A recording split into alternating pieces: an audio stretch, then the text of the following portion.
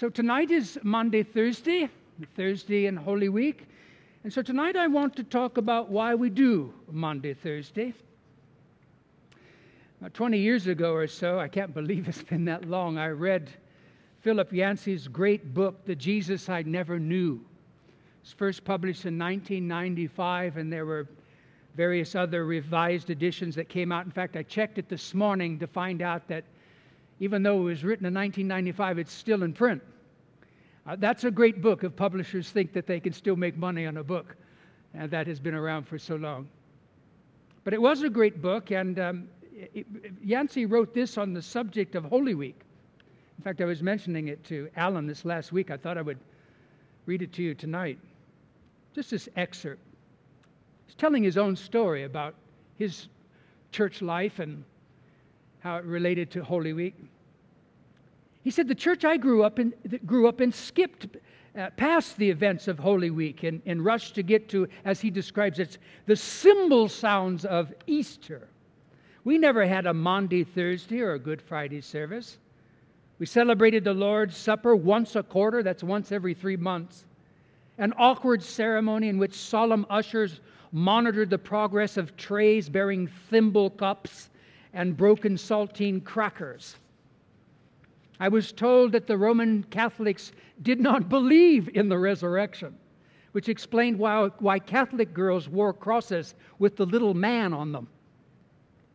I was told that Roman Catholics celebrated the Mass with candles burning in a kind of cultic ritual, a symptom of their fixation on death.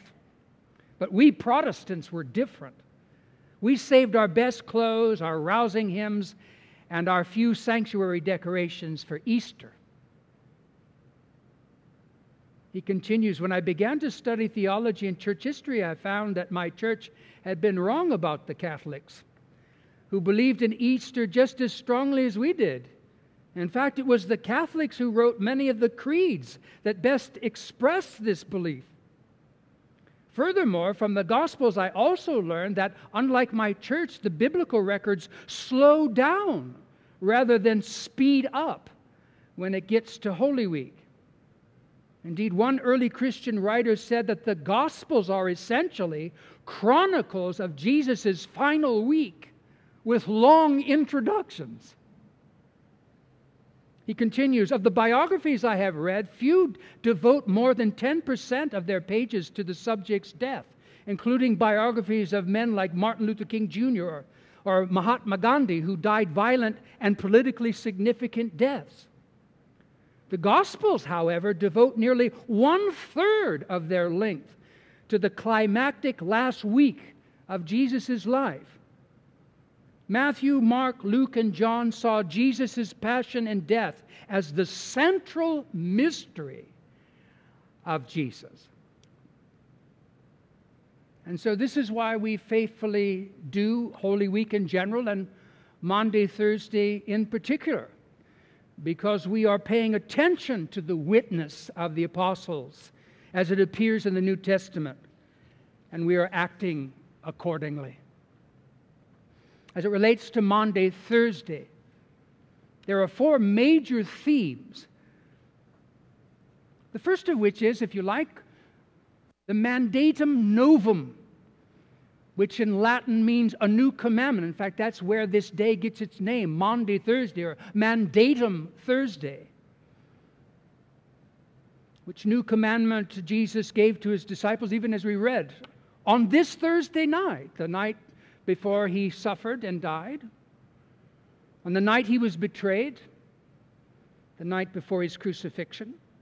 And the context in which he gives this new commandment, as we read, it's the washing of the disciples' feet. An act of selfless humility, an act of selfless love. And so as we read from John 13, John says that Jesus knew that his hour had come to depart from this world to the Father, and having loved his own who were in the world, he loved them to the end. These guys with whom he was always having problems, but he loved them dearly.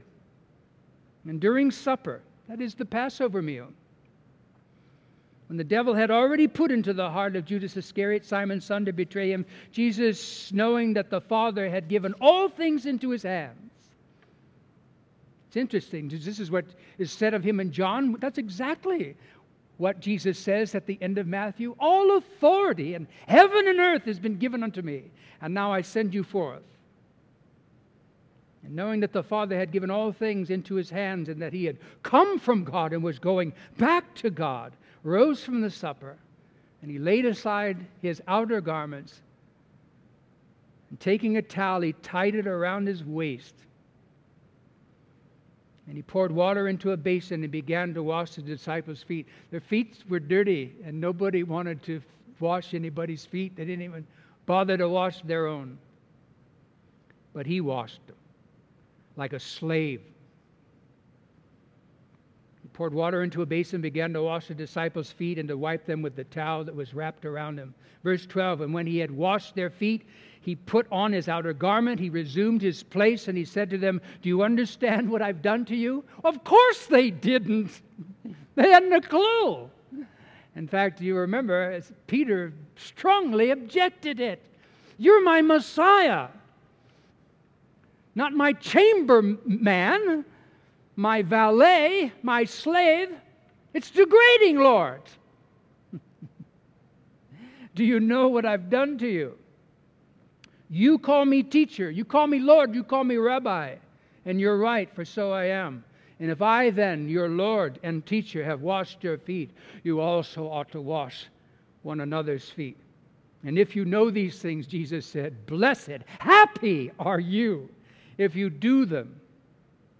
And then comes the mandatum novum in verse 34, a new commandment I give to you, that you love one another. Just as I have loved you, you are to love one another. I'm not Jesus. He tells us to be like him. Love the way he loves. That's my calling and your calling. Not to make excuses, but to find out how does he love, and to love others the way he loves me. A new commandment I give to you, that you love one another. Just as I have loved you, you also are to love one another. Verse 35, and by all this people will know that you're my disciples. Of course they will, because I act like him. Whose disciple would I be? In fact, that's a great question. Whose disciple do people think you are? Do they think you're Jesus' disciple? Or maybe somebody else's, based upon how you live, or how I live, how I think, what I do.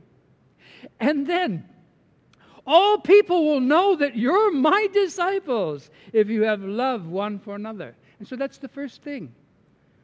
We remember on Maundy Thursday, the mandatum novum.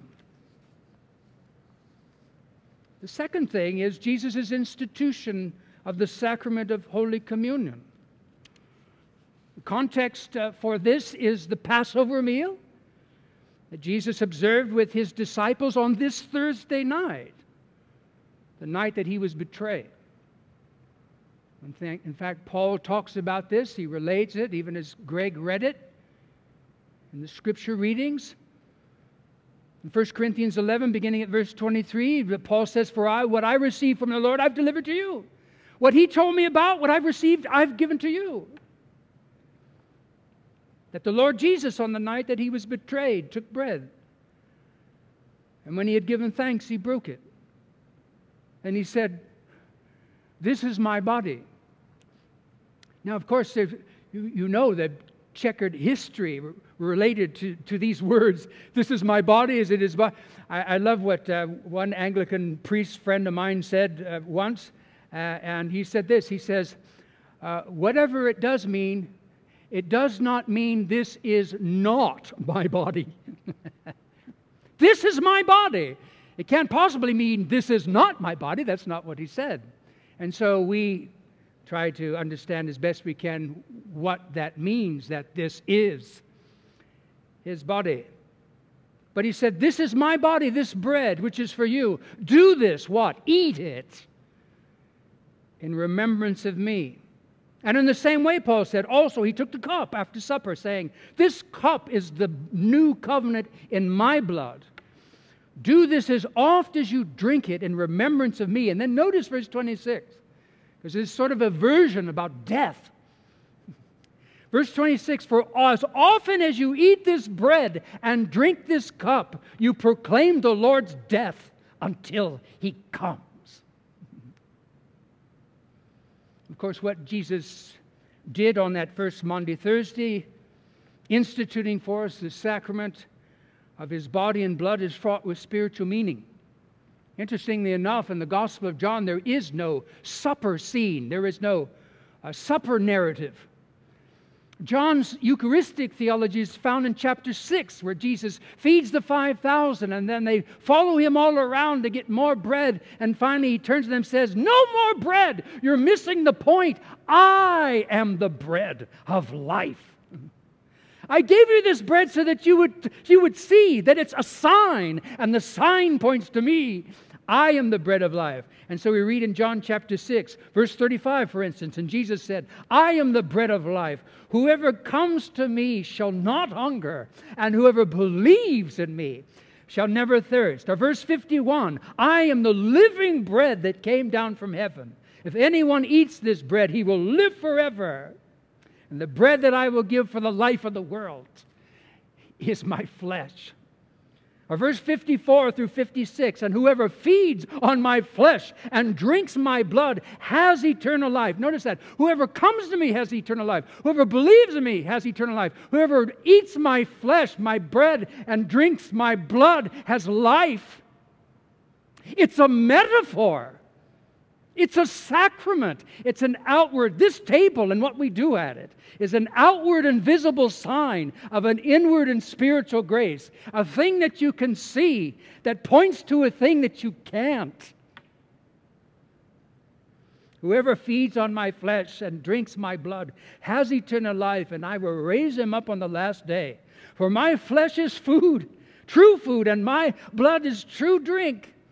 Whoever feeds on my flesh and drinks my blood abides in me, and I in him. Of course, of course, of course. In the day, Jesus says in the Gospel of John, in the day that I ascend to the Father, I will send the Holy Spirit. And when the Holy Spirit comes, then you will know that I am in the Father, and you are in me, and I am in you. And this table points to that invisible reality, spiritual union with the Son of God. And the context of Jesus instituting this sacrament of Holy Communion suggests even another thing that I don't think people often think about. And that is that He is Himself, at this Passover meal, the true Paschal Lamb, the true Passover Lamb. Indeed, Jesus is not only the bread of life, but He is the Passover Lamb who is pure and without blemish. What did John the Baptist say as they were transitioning from John's ministry to Christ? In fact, some of John's disciples became Jesus' disciples because John said, follow him. And on one day, you remember in 29th verse of the first chapter of John, John the Baptist said to his disciples, behold, pointing to Jesus, behold, the Lamb of God who takes away the sin of the world. It's upon Him that we feast, as our liturgy says, in our hearts by faith with thanksgiving. And it's His blood that saves us from God's righteous judgment. This is the message of the Passover. Think about it. Greg read about it in Exodus 12. Listen to these verses. Chapter 12 and verse 3, and every man shall take a lamb, one lamb per household. Verse 5, and your lamb shall be without blemish. Verse 6, and the whole assembly of the congregation of Israel, God's people, shall kill their lambs at twilight. Look out the window. Here we are.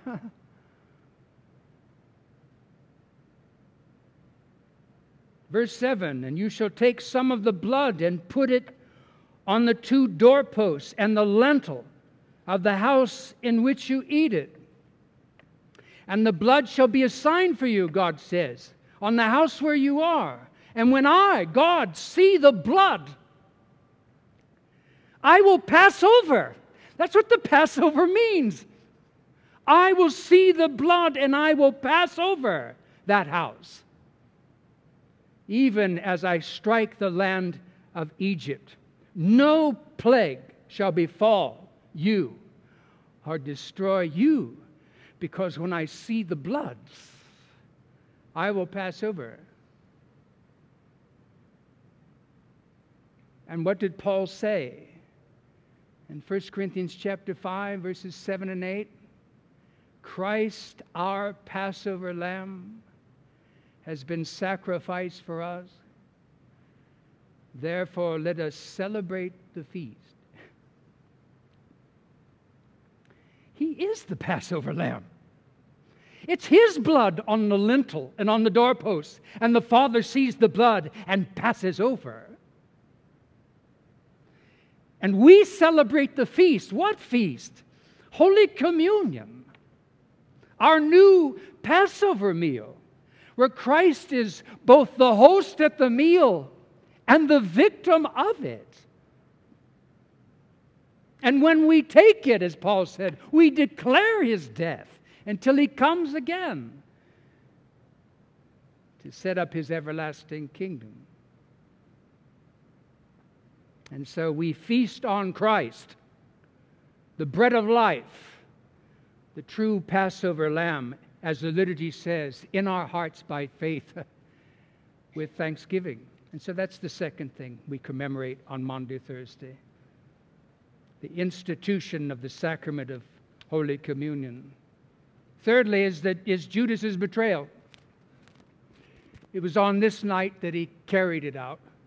We read in Matthew chapter 26, and beginning at verse 1, and Jesus said to His disciples, you know that after 2 days, depending on how you're working the chronology, it's either on Tuesday or Wednesday that He says this. You know that after 2 days the Passover is coming, and the Son of Man, referring to Himself, will be delivered up, handed over, and be crucified. In verse 3, and then the chief priests and elders of the people gathered at the palace of the high priest, whose name was Caiaphas, and they plotted together how they might arrest Jesus by stealth, secretly, and kill Him. Verse 14, then one of the 12, one of His closest associates. See, this is what makes it betrayal. Stranger, you can't be betrayed by a stranger. You can't be betrayed by an enemy. Betrayal takes place by someone you thought was your friend. Betrayal takes place when somebody you thought you could trust turns you over and sells you out. Then one of the 12, whose name was Judas Iscariot, went to the chief priests with friends like this, who needs enemies, and said to them, what will you give me? I just two terrible expletives just popped into my head. I can't stand this guy. And yet Jesus washed his feet. You can see I have some room to grow here. I can't stand him because of what he did to the Lord.